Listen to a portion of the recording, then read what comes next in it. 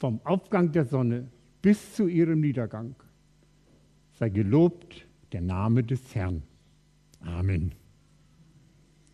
Ich lese den Predigtext und ich bitte Sie aufzustehen. Ich bin in Hermannsburg im Internat gewesen. In St. Peter und Paul im Gottesdienst wurde, wenn die Epistel und das Evangelium verlesen wurden, aufgestanden. Ohne besondere Aufforderung. Schön, dass Sie jetzt stehen. Man kann nachher wieder besser zuhören. Der Predigtext findet sich in Hebräer, Kapitel 10, die Verse 19 bis 25. Es ist einer der Predigtexte zum Advent. Hebräer 10, 19 bis 25. Weil wir denn nun, Brüder und Schwestern, durch das Blut Jesu den Freimut haben zum Eingang in das Heiligtum, den er uns eröffnet hat, als neuen und lebendigen Weg durch den Vorhang, das ist durch sein Fleisch, und haben einen hohen Priester über das Haus Gottes. So lasst uns hinzutreten mit wahrhaftigem Herzen in der Fülle des Glaubens. Besprengt in unseren Herzen und los von dem bösen Gewissen und gewaschen am Leib mit reinem Wasser. Lasst uns festhalten am Bekenntnis der Hoffnung und nicht wanken, denn er ist treu, der sie verheißen hat. Und lasst uns aufeinander Acht haben und einander anspornen zur Liebe und zu guten Werken. Und nicht verlassen unsere Versammlung, wie einige zu tun pflegen, sondern einander ermahnen und das umso mehr, als ihr seht, dass sich der Tag naht. Soweit. Wir machen jetzt eine Gebetsstille und dann gebe ich ein Signal zum Hinsetzen.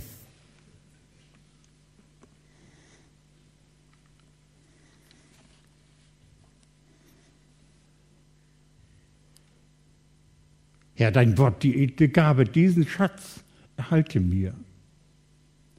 Denn ich ziehe es alle habe und dem größten Reichtum für.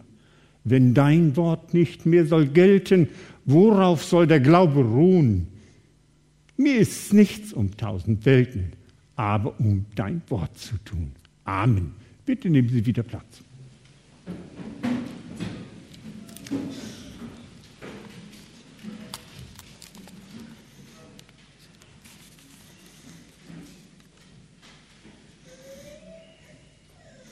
Jahrzehntelang war die Grenze zwischen den beiden deutschen Staaten geschlossen.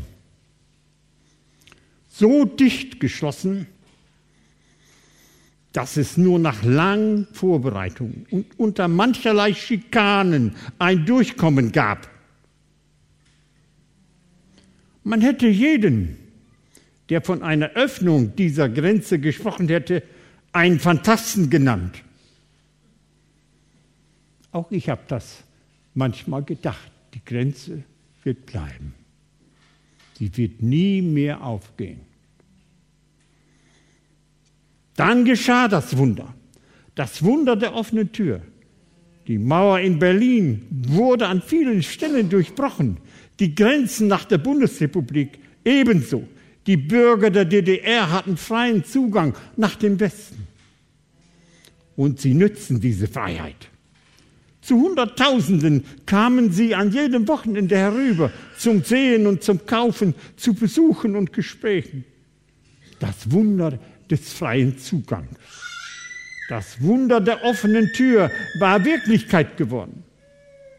Dankbar und glücklich freuten sich die Menschen, die nun erstmals erfahren haben, was es bedeutet, freien Zugang zu einem bisher verschlossenen Land zu haben.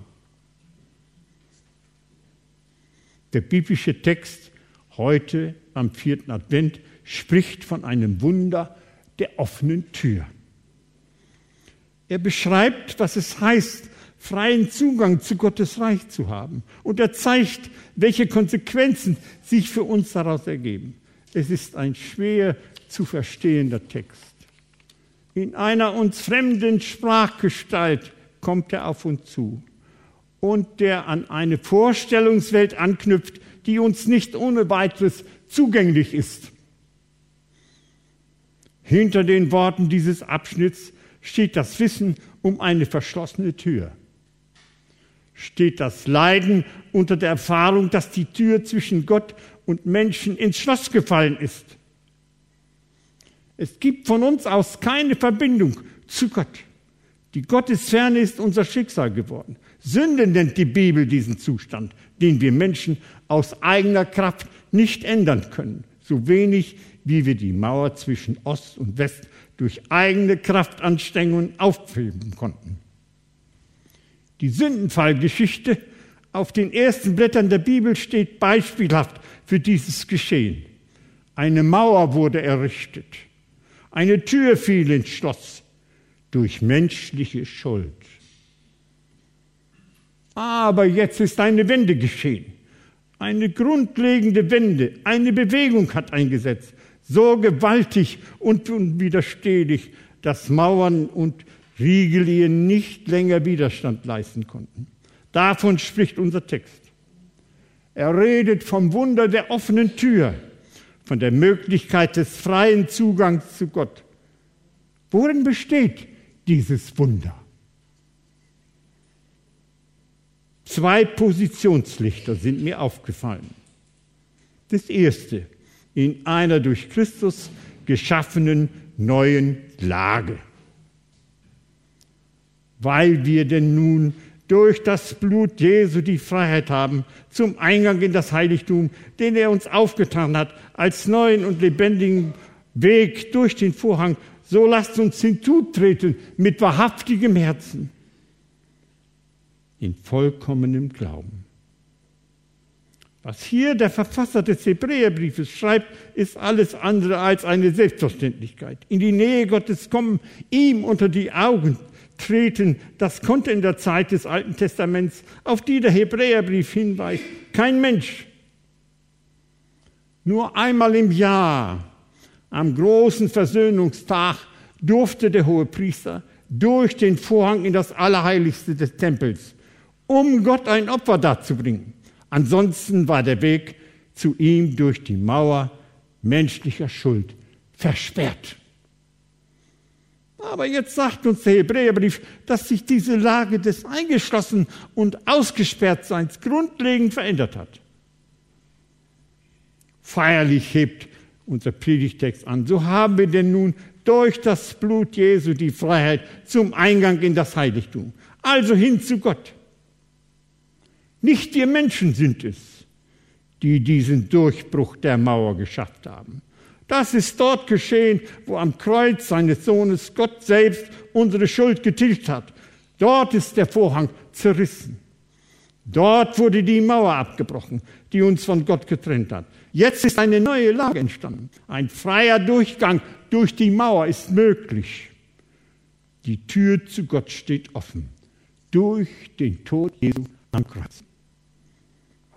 Das ist die gute Nachricht, die uns heute am 4. Advent erreichen und froh machen will. Das dürfen wir annehmen als Gottes gute Vorgabe für unser Leben. Was ist denn die Qualität dieses Durchbruchs? Die Qualität ist Vergebung der Schuld. Frieden mit Gott. Eine neue Lebensperspektive unter Gottes Augen. Wir dürfen uns als Glaubende auf diese neue Lage einstellen. Wir dürfen, wie es der Hebräerbrief sagt, hinzutreten mit wahrhaftigem Herzen und dürfen teilnehmen an dem, was Jesus für uns erlitten und erstritten hat. Eingang in das Heiligtum. Das bedeutet für uns heute das Hören auf Gottes Wort. Wo immer es verkündigt, ausgelegt und gelesen wird. Unverkürzt, deutlich, wegweisend und frohmachend. Gottes Wort. Im kleinen Hausbibelkreis oder im persönlichen Umgang mit der Bibel hören wir auf dieses Wort. Eingang in das Heiligtum, das ist das Teilhaben an Brot und Wein am Tisch des Herrn. Ist das Reden mit ihm im Gebet, sei es einsam in der Stille oder in einer Gemeinschaft von Betern. Das, liebe Gemeinde, ist die durch Christus geschaffene neue Lage. Das Wunder der geöffneten Tür, die Möglichkeit, des freien Zugangs zu Gott. Jetzt wird aber jede Vorgabe, die Gott uns gibt, in unseren Händen zu einer Aufgabe. Die durch Christus geschaffene neue Lage will uns zu einem neuen Verhalten führen. Das ist das zweite Positionslicht. Ein durch Christus ermöglichtes neues Verhalten. Jede Gabe, die uns angeboten wird, will angenommen sein. Wenn wir unseren Kindern am Heiligen Abend Geschenke überreichen, warten wir darauf, dass die angenommen, ausprobiert und eingesetzt werden. Das Smartphone oder das Digitalradio oder das Spielzeug, das fast von alleine läuft. Das wird alles ausprobiert werden. Und von Büchern hat man nur etwas, wenn man sie liest. So ist es auch mit den Gaben Gottes. Auch sie wollen umgesetzt werden. Wenn wir sie nur achtlos auf die Seite legen, bringen sie uns nichts. Darum soll aus der neuen Lage, die Gott geschaffen hat, bei uns ein neues Verhalten wachsen. Der Zugang, der durch Christus geöffnet wurde, will begangen sein. Wie das geschehen kann, zeigt uns der Abschnitt aus dem Hebräerbrief, in dem er uns verschiedene Anregungen gibt. Zum einen, wir halten fest am Bekenntnis der Hoffnung. Kein Verhalten ist so wichtig wie dieses Wort Bekenntnis, am Bekenntnis der Hoffnung festhalten. Die durch Christus geschaffene Lage ist für uns Christen kein ungefährdeter Besitz. Es sind nicht nur die eigenen Zweifel am Glauben oder die äußeren Angriffe auf ihn, die uns schaffen machen. Nicht wegfällig sind Resignation, Müdigkeit, Gewöhnung und Routine. Ich weiß nicht, ob es etwas Gefährlicheres für eine christliche Gemeinde gibt, als wenn sie sich an die guten Gaben Gottes gewöhnt und das Staunen über seine Güte zurücktritt. Darum braucht es das immer neue Festhalten an dem Bekenntnis, dass Jesus der Herr ist und dass er sich aus dieser Welt nicht abgemeldet, sondern in der Welt angemeldet hat. So will uns dieser 4. Advent motivieren, an Christus als den kommenden Herrn zu glauben und mit ihm zu rechnen, an jedem neuen Tag. Die Hoffnung der Christen richtet sich nicht auf ein unbekanntes Es, auch nicht auf Weltereignisse, die man vorher berechnen könnte, sondern sie macht sich fest an dem Herrn, der als der Gekreuzigte und Auferstandene auch der Wiederkommende ist. Aus diesem Bekenntnis der Hoffnung wächst Kraft und Zuversicht, die Gegenwart mitzugestalten und das Hier und Heute Notwendigen zu tun. Christen sind auch Querdenker im Allerlei unserer Gesellschaft. Wir sagen nicht unsere Meinung, sondern wir sagen das, was der Maßstab unserer Meinung und unseres Denkens ist. Unser Gewissen, unser Verhalten wird geschärft am Wort des Herrn. Es ist unüberbietbar und unvergleichlich.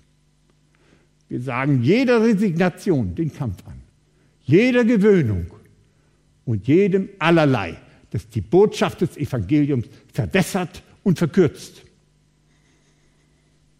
Festhalten am Bekenntnis der Hoffnung. Zum anderen, lasst uns aufeinander Acht haben. Das ist die zweite Komponente im neuen Verhalten der Christen. Wer sich zu Christus zählt, trägt Verantwortung für seine Mitmenschen. Darum ruft der Verfasser des Hebräerbriefes dazu auf, dass wir uns umeinander kümmern und füreinander sorgen. Habt aufeinander Acht. Das heißt, seht nach denen, die müde werden und abhängen. Kümmert euch um Menschen, die Schwierigkeiten haben, einen Sinn in ihrem Dasein zu finden. Überlegt euch, was ihr für Alleinstehende und Alleinerziehende tun könnt. Schaut nach den Menschen, die aus irgendeinem Grund an den Rand unserer Gesellschaft gedrängt werden. Wendet euch denen zu, die jetzt als Flüchtlinge zu uns kommen. Ladet sie an Weihnachten in eure Familien ein und zeigt ihnen dadurch etwas von der Menschenfreundlichkeit Gottes.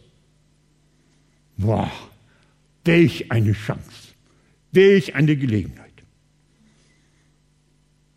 Aufeinander Acht haben, das bedeutet Besuch und Gespräch. Das bedeutet Zuwendung und Begleitung. Das verlangt die Bereitschaft zum Teilen und zum Opfern. Nur dadurch kann das Netzwerk der Gemeinschaft unter uns verstärkt und die Anonymität durchbrochen werden, die heute wie eine Mauer um uns steht.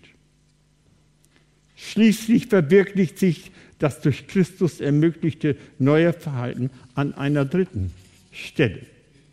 Der Gemeinde treu bleiben. Lasst uns nicht verlassen unsere Versammlung, wie einige zu tun pflegen, sondern einander ermahnen. Die Gemeinde nicht verlassen. Dem Gottesdienst nicht fernbleiben. Der Briefschreiber spricht hier von einigen, die das damals offenbar getan haben. Wie ist es bei uns? Einige kommen nicht mehr, die den Gottesdienst nicht mehr besuchen und die in der Gemeinde nur selten zu sehen sind. Sind wir traurig darüber? Leiden wir darunter? Kümmern wir uns darum? Wir wissen, wer sich aus der Gemeinde und vom Gottesdienst zurückzieht, ist dabei, sich die Wurzeln seines inneren Lebens abzuschneiden. Weil Christus verheißen hat, dass er gegenwärtig ist, wo die Gemeinde sich in seinem Namen versammelt, können wir auf den Gottesdienst und auf die Angebote der Gemeinde nicht verzichten. Es gibt nun einmal kein Christenleben ohne Gemeinschaft. Es gibt auch nicht die eine reine Gemeinde.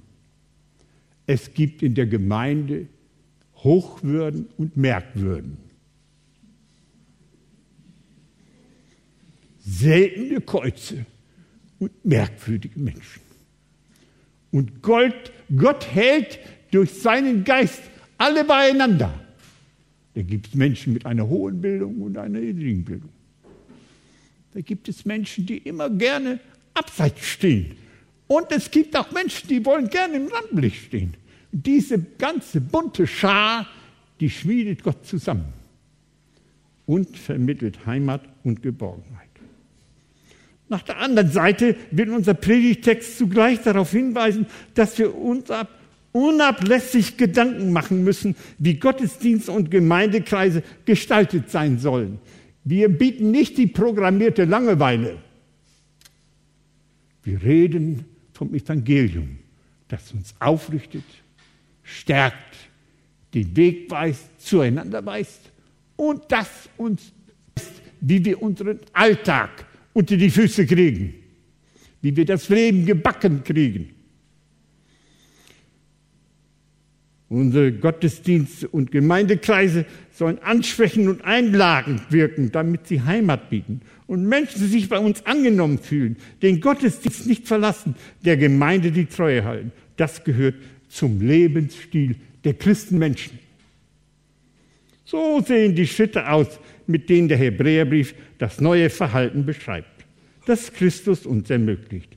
Festhalten an der Hoffnung, aufeinander Acht haben, der Gemeinde und dem Gottesdienst treu bleiben. Das soll geschehen, weil ihr seht, so heißt es hier, dass sich der Tag naht. Wir erleben Advent, wir gehen auf das Christfest zu. An jedem Tag, also mit dem Kommen seines Sohnes in diese Welt, hat Gott für uns alle die Tür zum Leben aufgetan. Es gibt unglaublich viele Chancen, diese Tür zu nutzen. Die Mauer der Gottesferne ist durchbrochen. Wir leben vom Wunder der offenen Tür. Ihr seht, dass sich der Tag, heißt es hier am Schluss, der letzte Tag, an dem wir alle darüber Rechenschaft geben werden, was dieses Wunder der offenen Tür für unser Leben bedeutet hat. Christen leben immer im Advent. Sie ehren ihren Herrn durch ein neues Verhalten, weil er für sie eine neue Lage geschaffen hat.